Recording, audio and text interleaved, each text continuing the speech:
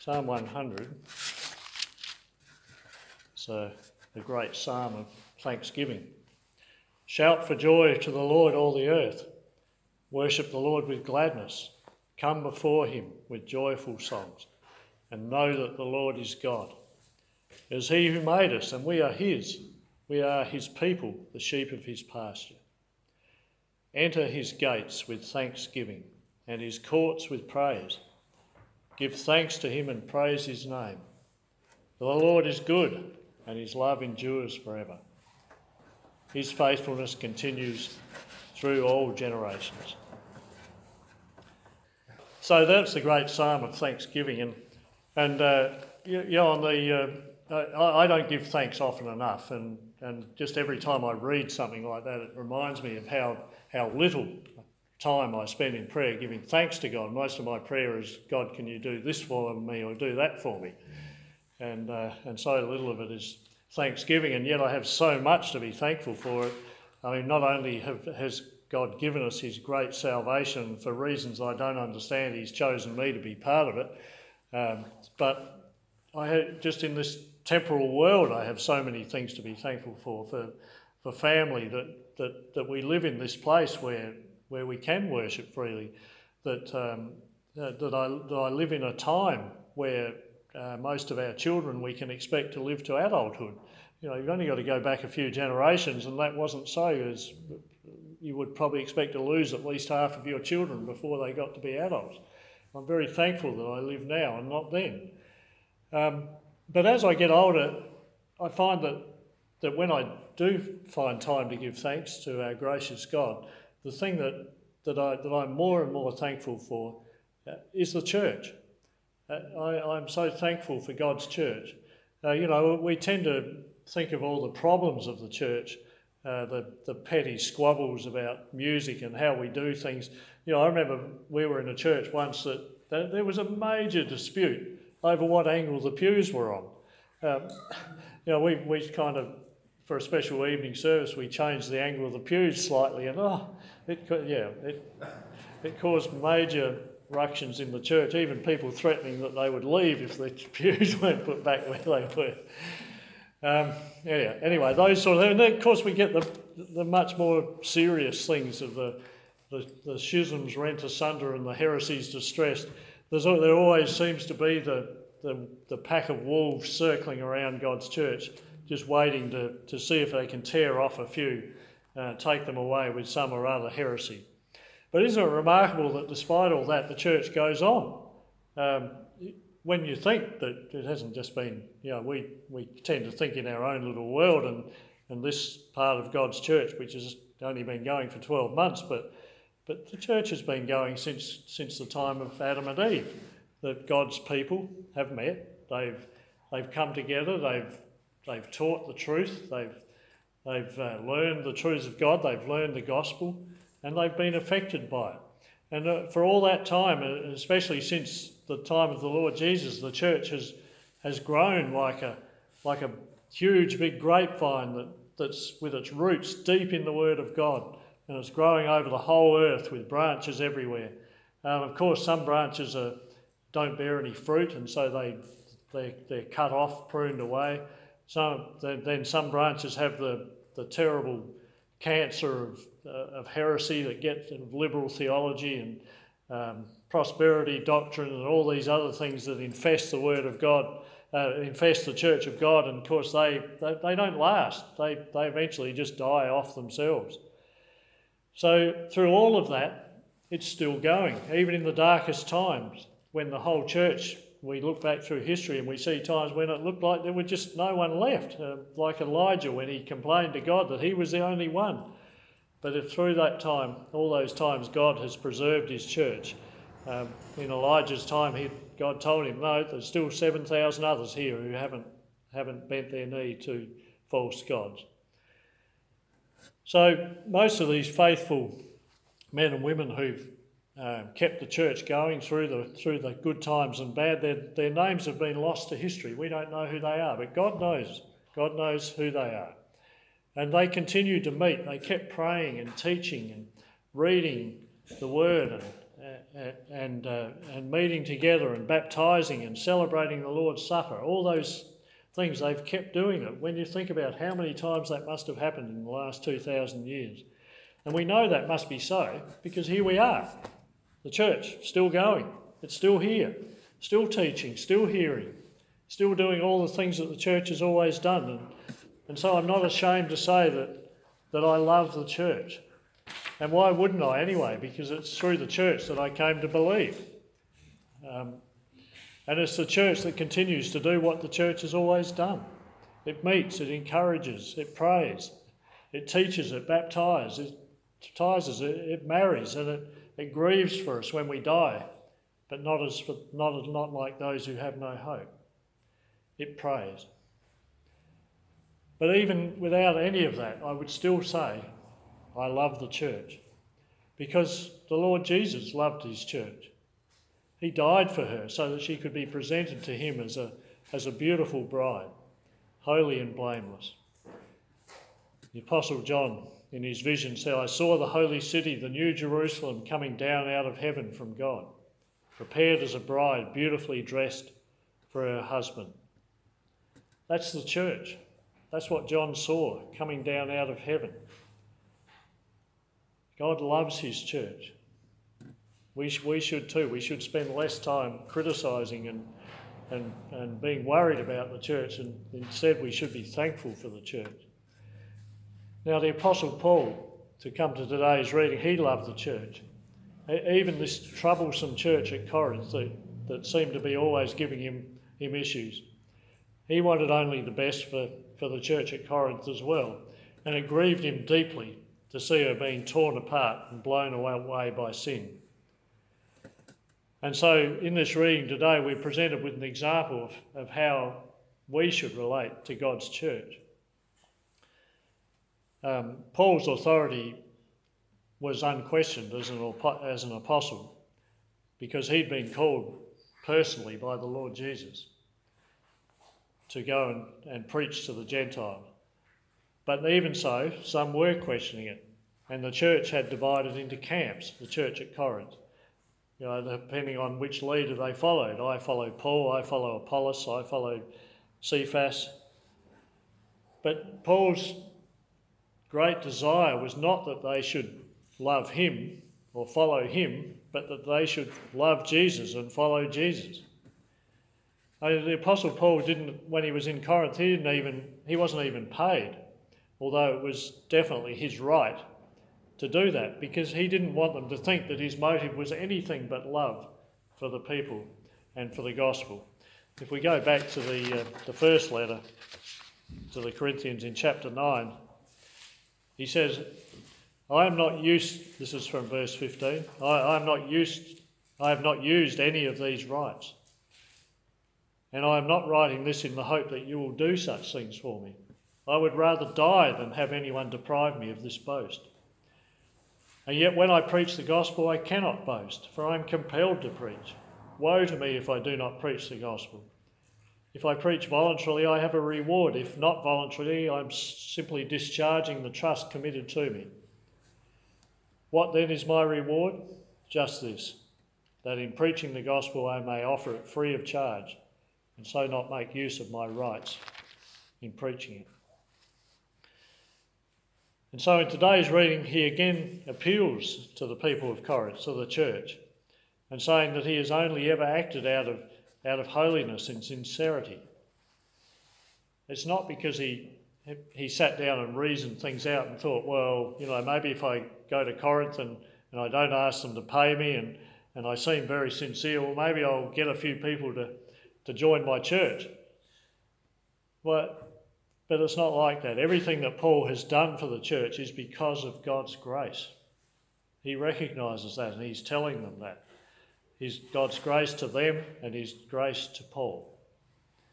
And so he can't boast that he has converted these people. That's not his boast at all. He can't even boast that he's founded this church, because it was the grace of God working through him that did that. And they can't boast either, although they've been very inclined to do so when you read the first letter. They can't boast because worldly wisdom had nothing to do with it, and they'd done nothing to deserve anything that they had. It was all grace. However, Paul says a day is coming when they will boast.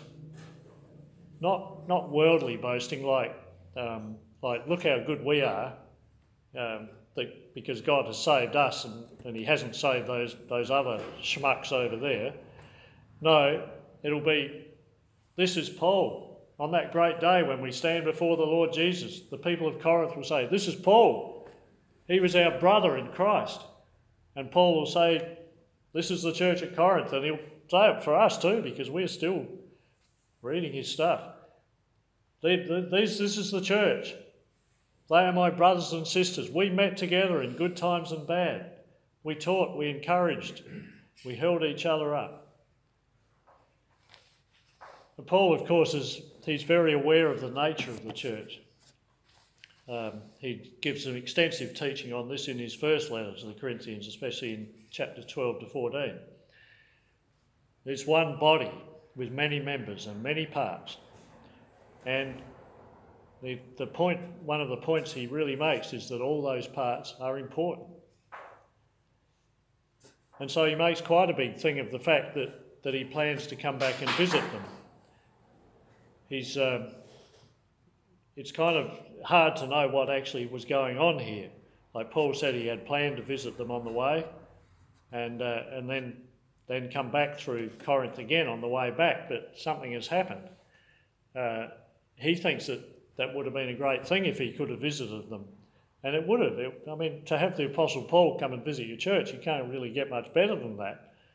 But it would have been great for Paul also to see his church. But something happened and it didn't happen. But given that Paul teaches, his teaching on the church being a body made up of lots of members, then I think it's reasonable to assume that he wouldn't only apply this to himself. Sure, some members are more important to the well-being of a body than others. I was doing some work on our windmill the other day up the top of it, and I think the tower's probably 70 years old. The fan blew off years ago. Now it's just got an electric motor thing on it, but it's kind of starting to show its age a bit. There's 4 main bits of angle iron that are the main bit, and of course it's bolted to a concrete base. But a couple of the horizontal bits have broken, and then there's a few bolts have fallen out, so that the triangular bits aren't sort of what they used to be. And that's kind of it occurred to me that's kind of a vision of the church, really, because people like the apostles, they're the corner bits, the foundation is Christ Jesus, and some of the other bits, you can do without them, but it's not as strong as it used to be. The church, everyone is important. Even the least of the parts is still important to the church. And so when we make a decision not to come to church because we just can't be bothered or because we're too lazy or whatever, it affects the church. It weakens it. It neglects the church. We must not neglect meeting together. The church may seem to us at times to be very flimsy, weak and tossed about on the winds and storms of this broken world. But it is important that we understand that the church is strong, because Christ is not only the foundation, but he continues to sustain the church, to hold it together.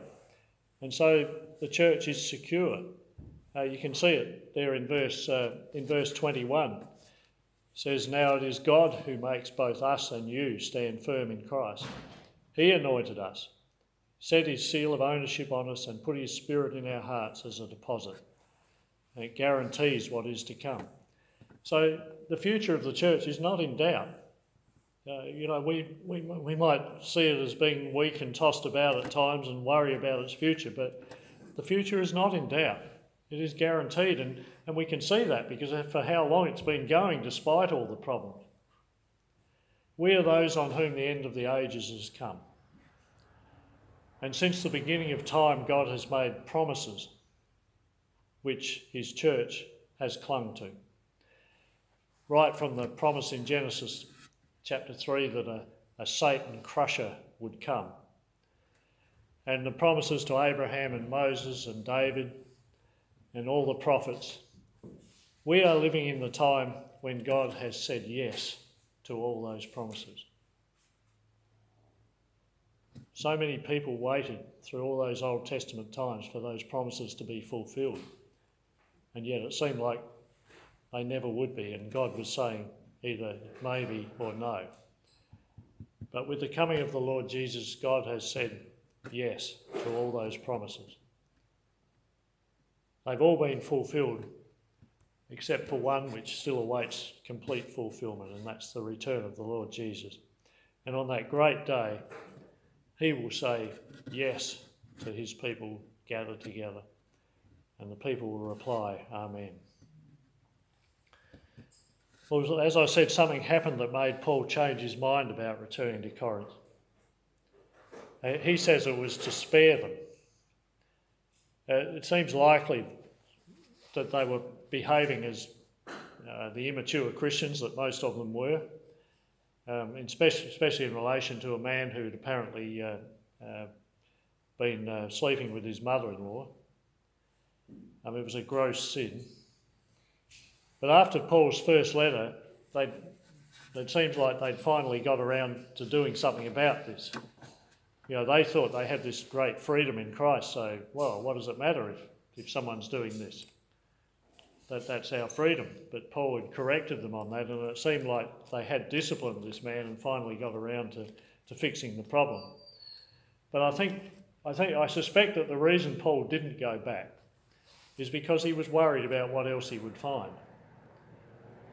He thought that would cause great distress in the church of Corinth, because he would have to tell them all over again what they were doing wrong, and it would distress him also, having seen that. So he seems to have wisely perhaps chosen to not go, but to just write a letter and leave the leaders of the church to sort it out. But then it seems that decision to not come has also upset them. They seem to be saying, well, put this Paul, what's so good about him? He can't make up his mind. He says 1 minute he's coming and then he says he's not. And so his reply to that is that what seems like random happenings are not. This is God working. It might look like I'm saying yes in 1 minute and no another minute, but it's not. It's God's grace working through me to do things. And this, of course, applies to everything we do. Everything that happens in this world, as far as the Christian is concerned, there is no such thing as a random happening. Everything happens for the good of those who love God, who are called according to his purpose. It's all happening according to God's grace. God is working in Paul and in his church, and he has put his seal on them. Joe's got a new pup, and we've got to get it microchipped. It's amazing technology, isn't it? They can put this thing in a dog and then just put a thing up and it'll tell you whose dog it is and what it's... it's kind of like that, this seal of ownership that God has put on us. He hasn't got a microchip reader, but it doesn't work like that, I don't think, but he knows his people. And so our future is not in doubt. God is our owner. He's given them his Spirit to help us to believe, to know the truth, and it's like a deposit that's still awaiting its redemption. They know in part now. These people know in part. They mess things up. They get things wrong. We all do that. But one day we will know fully, even as we are fully known. All this applies to us. We mess up. We know only in part. We see through a glass darkly.